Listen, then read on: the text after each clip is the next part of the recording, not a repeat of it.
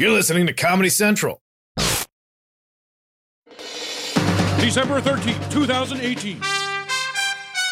From Comedy Central's World News headquarters in New York, this is The Daily Show with Trevor Noah, Ears Edition.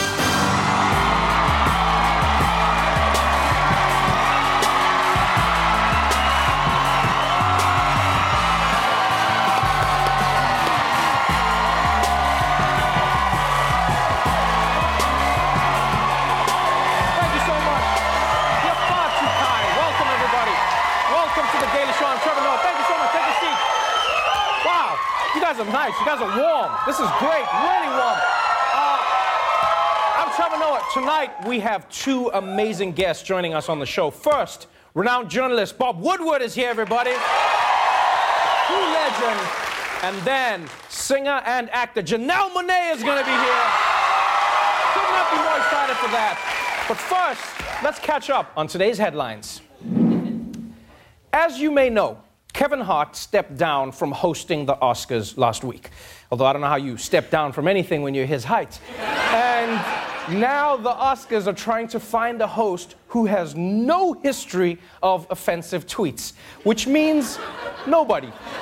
The Oscars may go without a host. Published reports say the Academy is considering scrapping the gig after Kevin Hart stepped down. The Academy held a board meeting last night, but so far, no official word on the host position. The Oscars have gone hostless before, but not since 1988. No! The Oscars will have no host. But who will introduce the person who introduces the presenter who introduces the nominees? Who will tell me that Amy Adams is in the audience? No. Seriously, sometimes I don't get the Oscars. It's like, why does America celebrate the best movies with the worst TV show? Like, I don't get it. Like, if you ask me, they should use this opportunity to revamp the entire show. Yeah, don't have a host. In fact, don't even have a presenter for the awards, right? The people in each category should have to announce who gets their award. Then we really get to see Best Actor, yeah. We don't have to give it to someone else. The winner is, oh, hell, yay. And also, they should change the in memoriam segment. Instead of showing the people who died last year, they should show the people who they think are gonna die next year. Then you can enjoy the applause now, yeah. Moving on. The Holland Tunnel, right here in New York City. It's one of the most frustrating tunnels to drive through. But not everyone hates it for the same reason.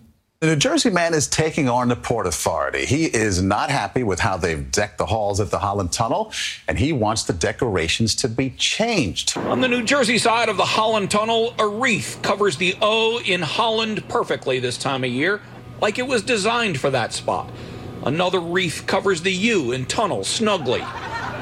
And then there's the tree. You're creeping up inch by inch, and that tree is just staring at you, and you go, how is that not in the right place? The right place for the tree, Corey Windlespect says, is over the preceding A, which would, he says, seem to fit a tree shape perfectly.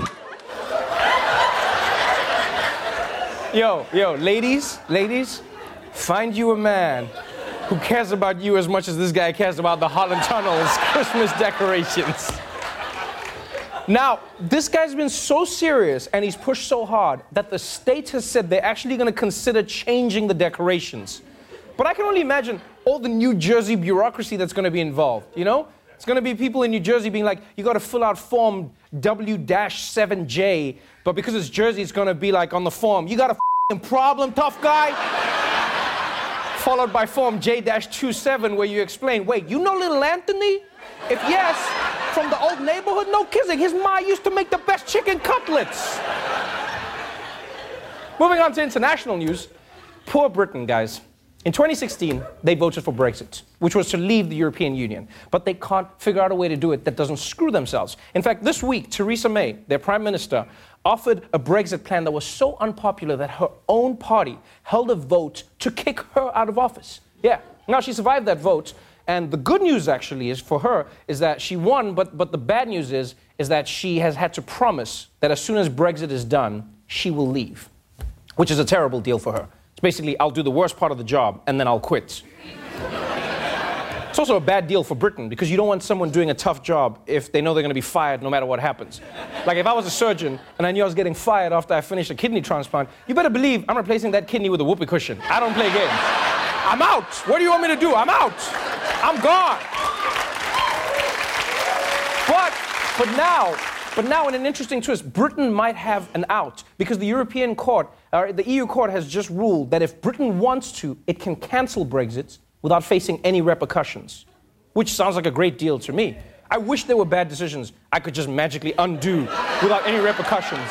Yeah, but I can't, and now I'm pregnant. Moving on, finally, let's talk about Christmas shopping. It's the only time of the year you're allowed to fight an old lady for a panini press. And everyone knows that when it comes to gift giving, it's the thought that counts. Well, not everyone knows. Donald Trump Jr. is revealing what Christmas is like in the Trump family. The president's eldest son says his father is a, quote, regifter. There was one Christmas where he may or may not have given me the gift that I had given him the year before because I monogrammed it. And it was like, oh, yeah, here. Like, I'm like, I know you didn't get this. How do you know that? Because I gave it to you last year. Yeah, you laugh now, Don Jr., but wait until next Christmas when he tries to re-gift you his subpoenas. Oh, look, it says you're impeached and you're going to jail. Merry Christmas, son. You know, I don't know what's more awkward. Trump re-gifting something to his son or the time he gave Melania and Stormy Daniels the same penis.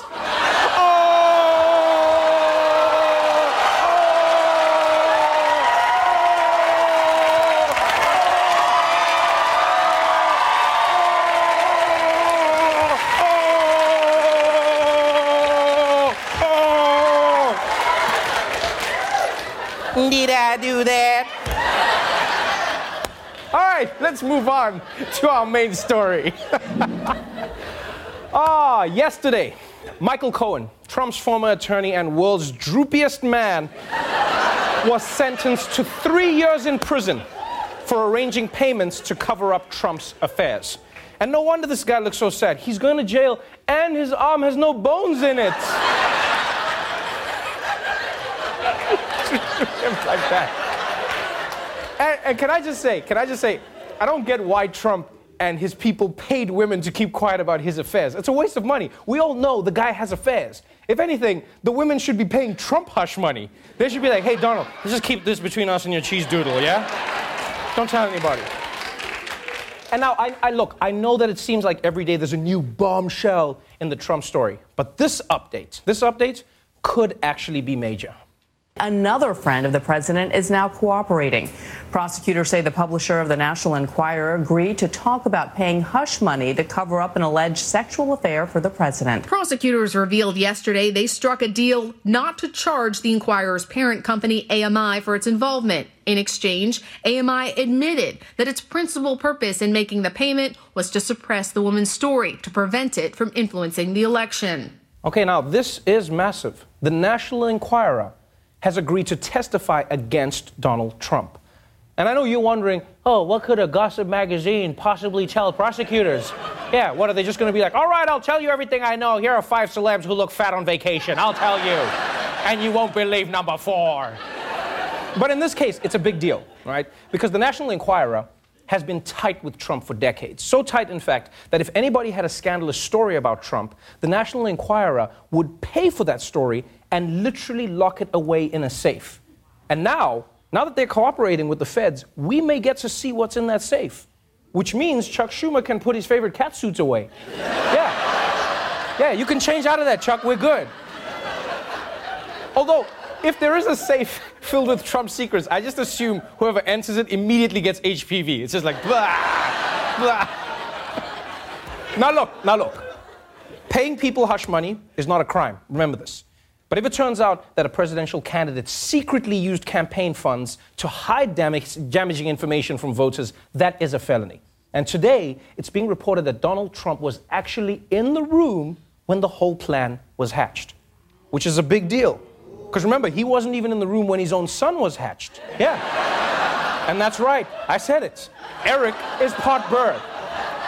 It's one of the stories the National Enquirer locked away, people. So the president is implicated in a criminal conspiracy. And most people agree that this looks really bad for President Trump. But according to many top Republicans, no, it doesn't. If Schiff is taking this beyond to go forward and say there's a impeachable offense because of a campaign finance problem, there's a lot of members in Congress who would have to leave for that same place. If we're going to prosecute people and put them in jail for campaign finance violations, we're going to become a banana republic, where they have every president gets prosecuted and everybody gets thrown in jail when they're done with office. Okay, hold on. Did he just say that upholding the law will turn America into a banana republic? Is that what he just said? This is mind-blowing. How are lawmakers going on TV complaining about the law when they make the law? They're out there like, these laws are crazy. You make the law. This would be like God complaining to us about the commandments. Oh, I mean, what do you mean thou shalt not covet? Have you seen Greg's wife? Have you seen her? Have you seen her Instagram? She's been posting thirst traps, guys. I can't control myself. Seriously, his argument is that politicians shouldn't be held accountable for campaign finance violation laws. But if campaign finance laws aren't for politicians, then who the are they for?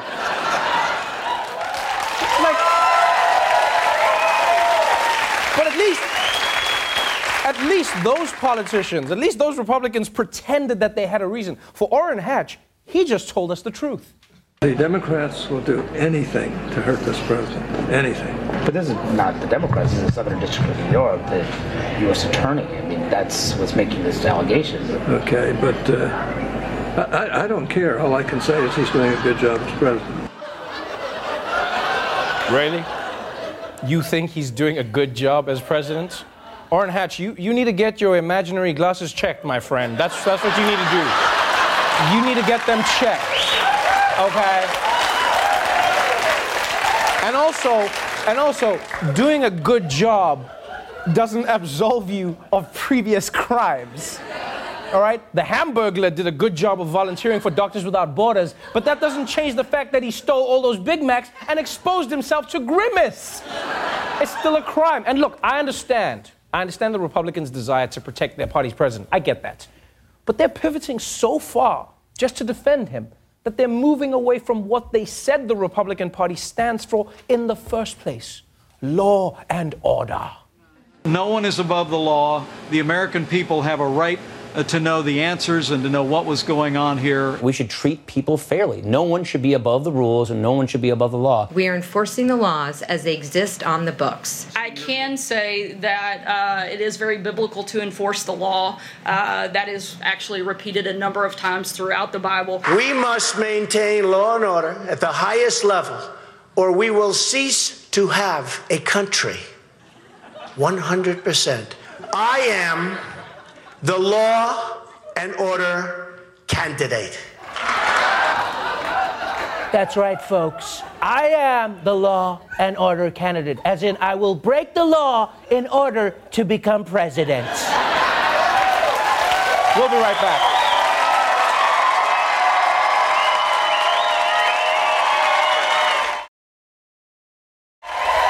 Welcome back to the Daily Show.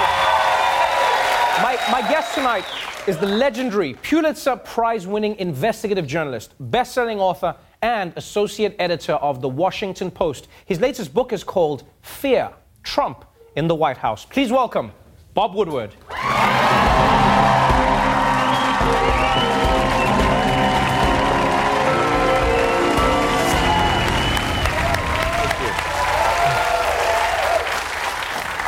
Welcome to the show. Thank you. Great to be here. Can I just tell you, one of my favorite experiences was I was doing shows in Washington, D.C., and I went to eat at a restaurant, and you were eating at the same restaurant, and you got up to you were just leaving the restaurant, I guess, but it felt like everyone in D.C. like turns to look at you, like that's the guy who could write about us and end our careers. I remember that night. My fly was down.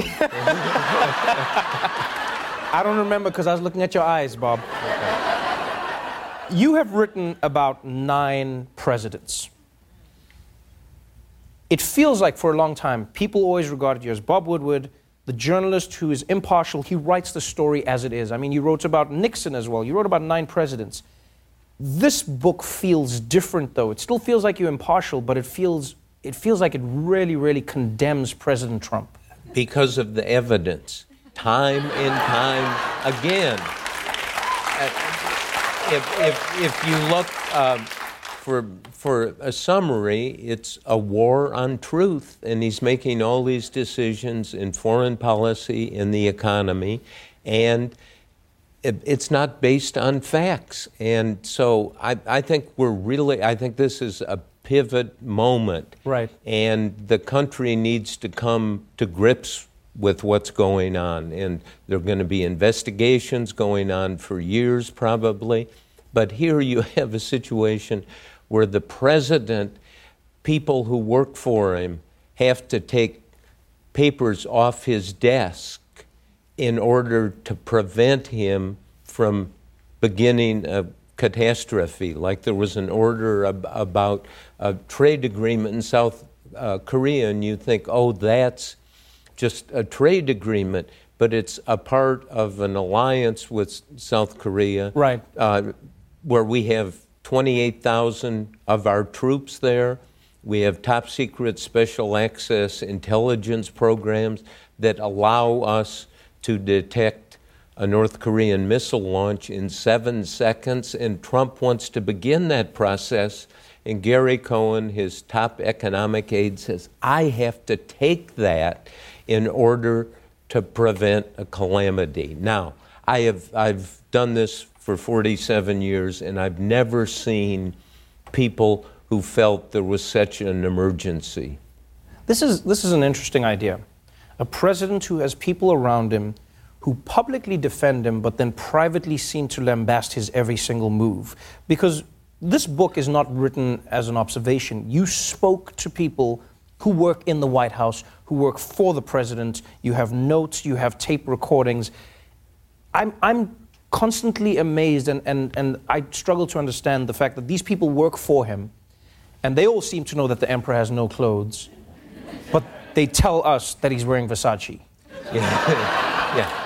And what you find, because I have the time to really develop relationships of trust with people who are there, is the more they know, the closer they are to Trump, the more they are on the verge of having a cardiac arrest because of what he does and what he does not know. And he will get locked into these ideas, like NATO, that security agreement that has kept the peace for 70 years. Right. He said, we're wasting our money. We're suckers for doing this. And finally, I never thought this would happen. The Secretary of Defense has to tell the president, we're doing these things to prevent World War III.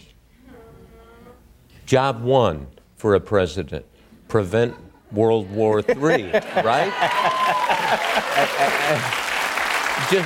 Just to put it in context, can you imagine Dick Cheney, when he was Secretary of Defense to Bush Sr., having to tell him, by the way, this is all designed to prevent World War III? Inconceivable. It seems like the very basic understandings of the presidency and what's happening in the country are things that Trump doesn't grasp. But there's always something that people bring up, and that is they say, this is just like Nixon now. Apart from his knowledge, they're saying the shady dealing, this is just like Nixon. You actually wrote about Nixon. You are in many ways part of the reason that Nixon got into the trouble that he got into. Now, do you think this is similar to Richard Nixon? We're going to find out, and it all depends on the quality of evidence. And there's a lot of aroma, there are lots of things going on, as you're rightly pointing out. Wait a minute, these are violations of the law. Right. When does it get so serious that the Republicans will wake up? That's the question. And they now are the enablers of Trump in all of this stuff. And you get to them privately and you say, what do you think? And they say, my head hurts so hard. Tough. We are, look, just take in the book, John Dowd, who was Trump's personal attorney in the Mueller investigation, worked with him for 8 months closely, big supporter, and said, okay, you're going to have to testify to this special counsel Mueller. And Trump says, okay, I can do that, no problem. So they do a practice session, and Trump starts making up things, lying, blows up, and... In the practice session? In the practice session, and this is his lawyer said, you can't testify. If you testify, you will perjure yourself, and you'll wind up in an orange jumpsuit, like the one you picture Trump in. Right. And then he finally concludes that Trump is an effing liar. I know you're not supposed to say that word. Oh, you can say it here. Okay. You can say it here. I mean, okay. Here's something that you might be able to help me understand, because what I loved about this book is that, honestly, it's a retelling of a story. I don't feel your personal attachment to it. It is a complete factual telling of a story and interviews that you have with people. But from your personal perspective, from the interactions you've had with some of the people who work with Trump, why don't they just move on? They have Pence. What is the end game for them? What do they hope will happen? It's survival. And imagine, Meryl Streep, the actress, great actress, said just recently, imagine what Donald Trump's 3 a.m. is like. Just think of that. He gets up and he tweets. You look at this morning, he was tweeting from 7 to 10 or 11, all about taking defensive positions on all of this. You know, one of the things from doing 9 presidents, you come to the moment when somebody asks you, well, what's the job of the president? And my definition of the job of the president is to figure out the next stage of good for a majority of people in the country. Win a war, fix the economy. We could put a board up here, and we would come up with a list, not for the base or one party or interest groups. You know, there really is a next stage of good for this country. Right. As best I can tell, in Trump's world and presidency, that never comes up. It is not addressed. It's all about the moment of, you saw that 20-minute Oval Office. Right. I mean, it's all about Trump and his emotions, his impulses. He got to the point of saying, well, I'll close down the government and be proud of it. Right. That will be a good thing. Well, come on. I mean, imagine the head of GM saying that, oh, we'll close down all the plants and I'll take the blame. And I'll be proud of it. So then do you think, if you just look at this on the face of it, one thing we've always said is he has earned the nickname the Teflon Don. It seems like nothing sticks to Donald Trump. Do you think there's a world where Cohen goes down, Flynn goes down, Manafort goes down, Papadopoulos goes down, everybody around him goes down, and he miraculously comes out unscathed? We don't know, but having Cohen, the personal lawyer for 10 years, we know Cohen taped all kinds of things. In the Nixon case, it was thousands of hours of tapes. I don't think those exist. But if there's one witness you want, it's the president's lawyer. Because you see, when Trump was in New York real estate, people would do deals with him, and they called it the Donald risk, taking any arrangement with him.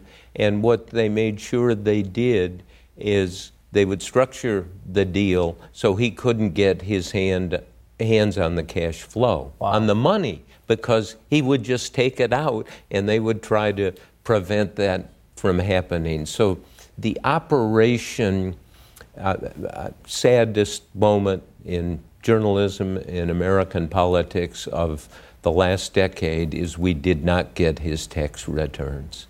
We should know his tax returns. If anyone out there has them, please let me know. Really? Oh, man, thank you so much for being on the show. The book is phenomenal. A true legend. Bob Woodward, everybody. Fear is available now. Go out and get it. We'll be right back.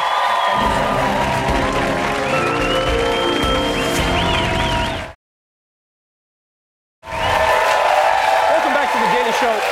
My next guest is an actor and an award-winning musician who was just nominated for 2 Grammys, Album of the Year for Dirty Computer and Best Music Video for Pink. Please welcome Janelle Monae.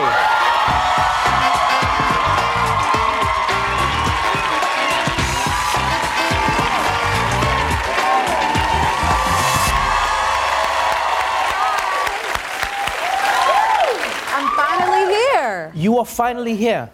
I have been a fan of yours, chasing you around from event to event.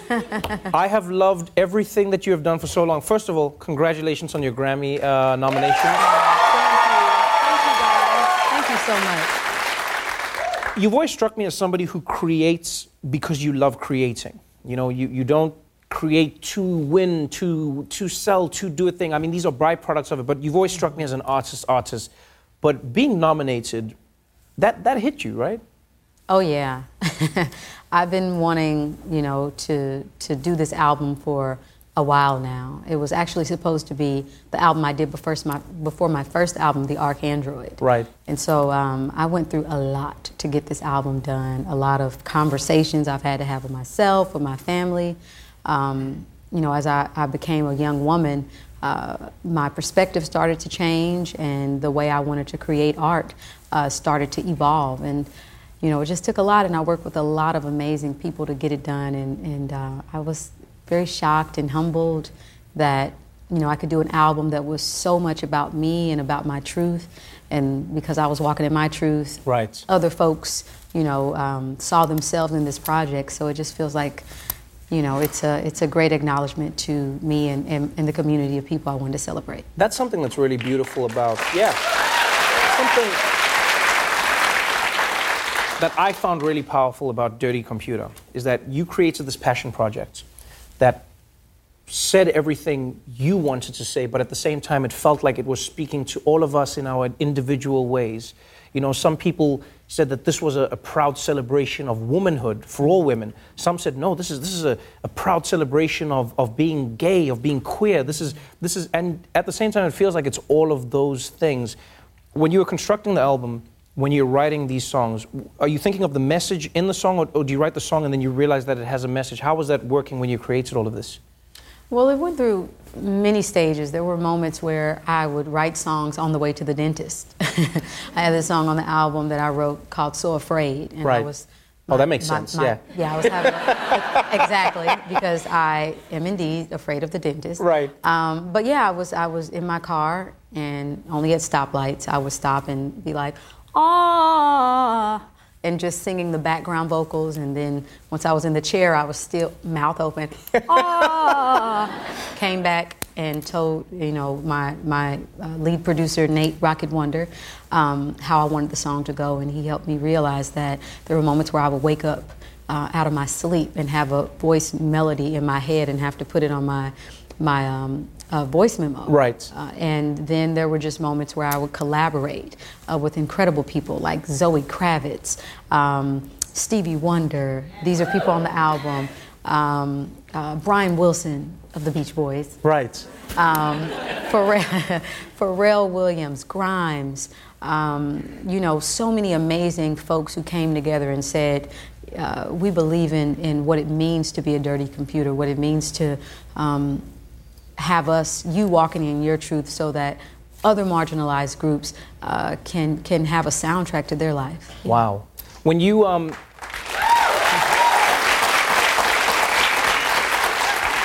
when you released Dirty Computer, I remember watching the full film. It's a film. I did. I told you about this. It's beautiful. It's a story that you watch from beginning to end. And it's a journey of lovers, and it's a journey of the world. It's such a beautiful story. Tessa Thompson stars in it. She's amazing as well. Yes, shout out to Tessa. And incredible. It really is amazing. Artist. And in that clip that we saw of Pink, that was something that got people buzzing. I mean, some people in the audience haven't seen that video. And I saw some of you were watching that and you were like, are those, is that, are those, is that, and everyone's giving them a different name. People have been like, are those the vagina pants? Right. Are those the vulva pants? Right. Are those the, but what was that about? Why was that so significant? Because I know it went beyond just like, it wasn't like shock value, it's a beautiful artistic form, but what was the message behind all of that for you?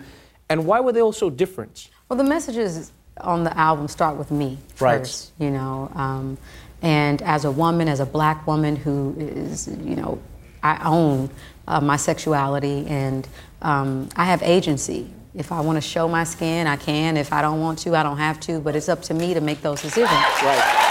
And so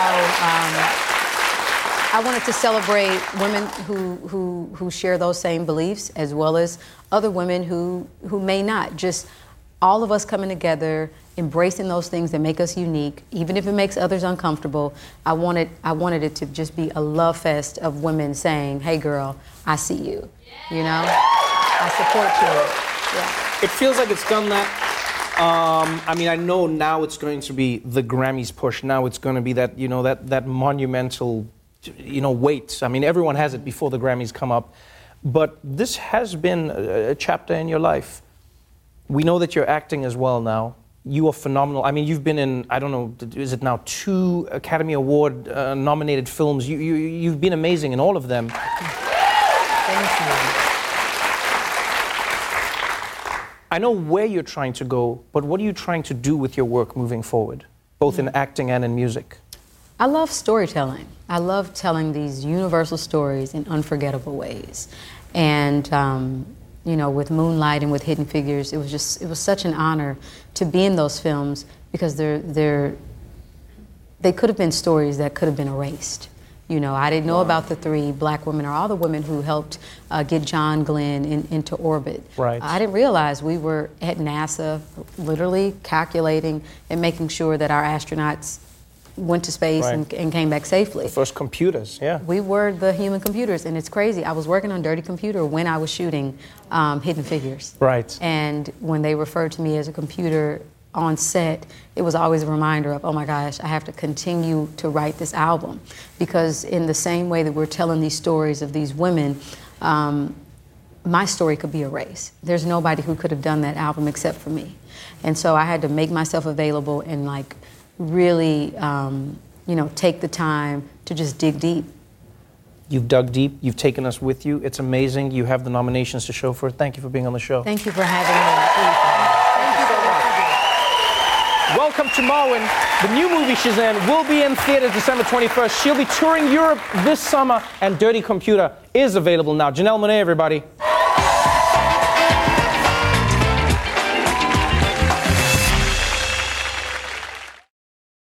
The Daily Show with Trevor Noah, Ears Edition. Watch The Daily Show weeknights at 11, 10 Central on Comedy Central and the Comedy Central app. Watch full episodes and videos at thedailyshow.com. Follow us on Facebook, Twitter, and Instagram, and subscribe to The Daily Show on YouTube for exclusive content and more. This has been a Comedy Central podcast.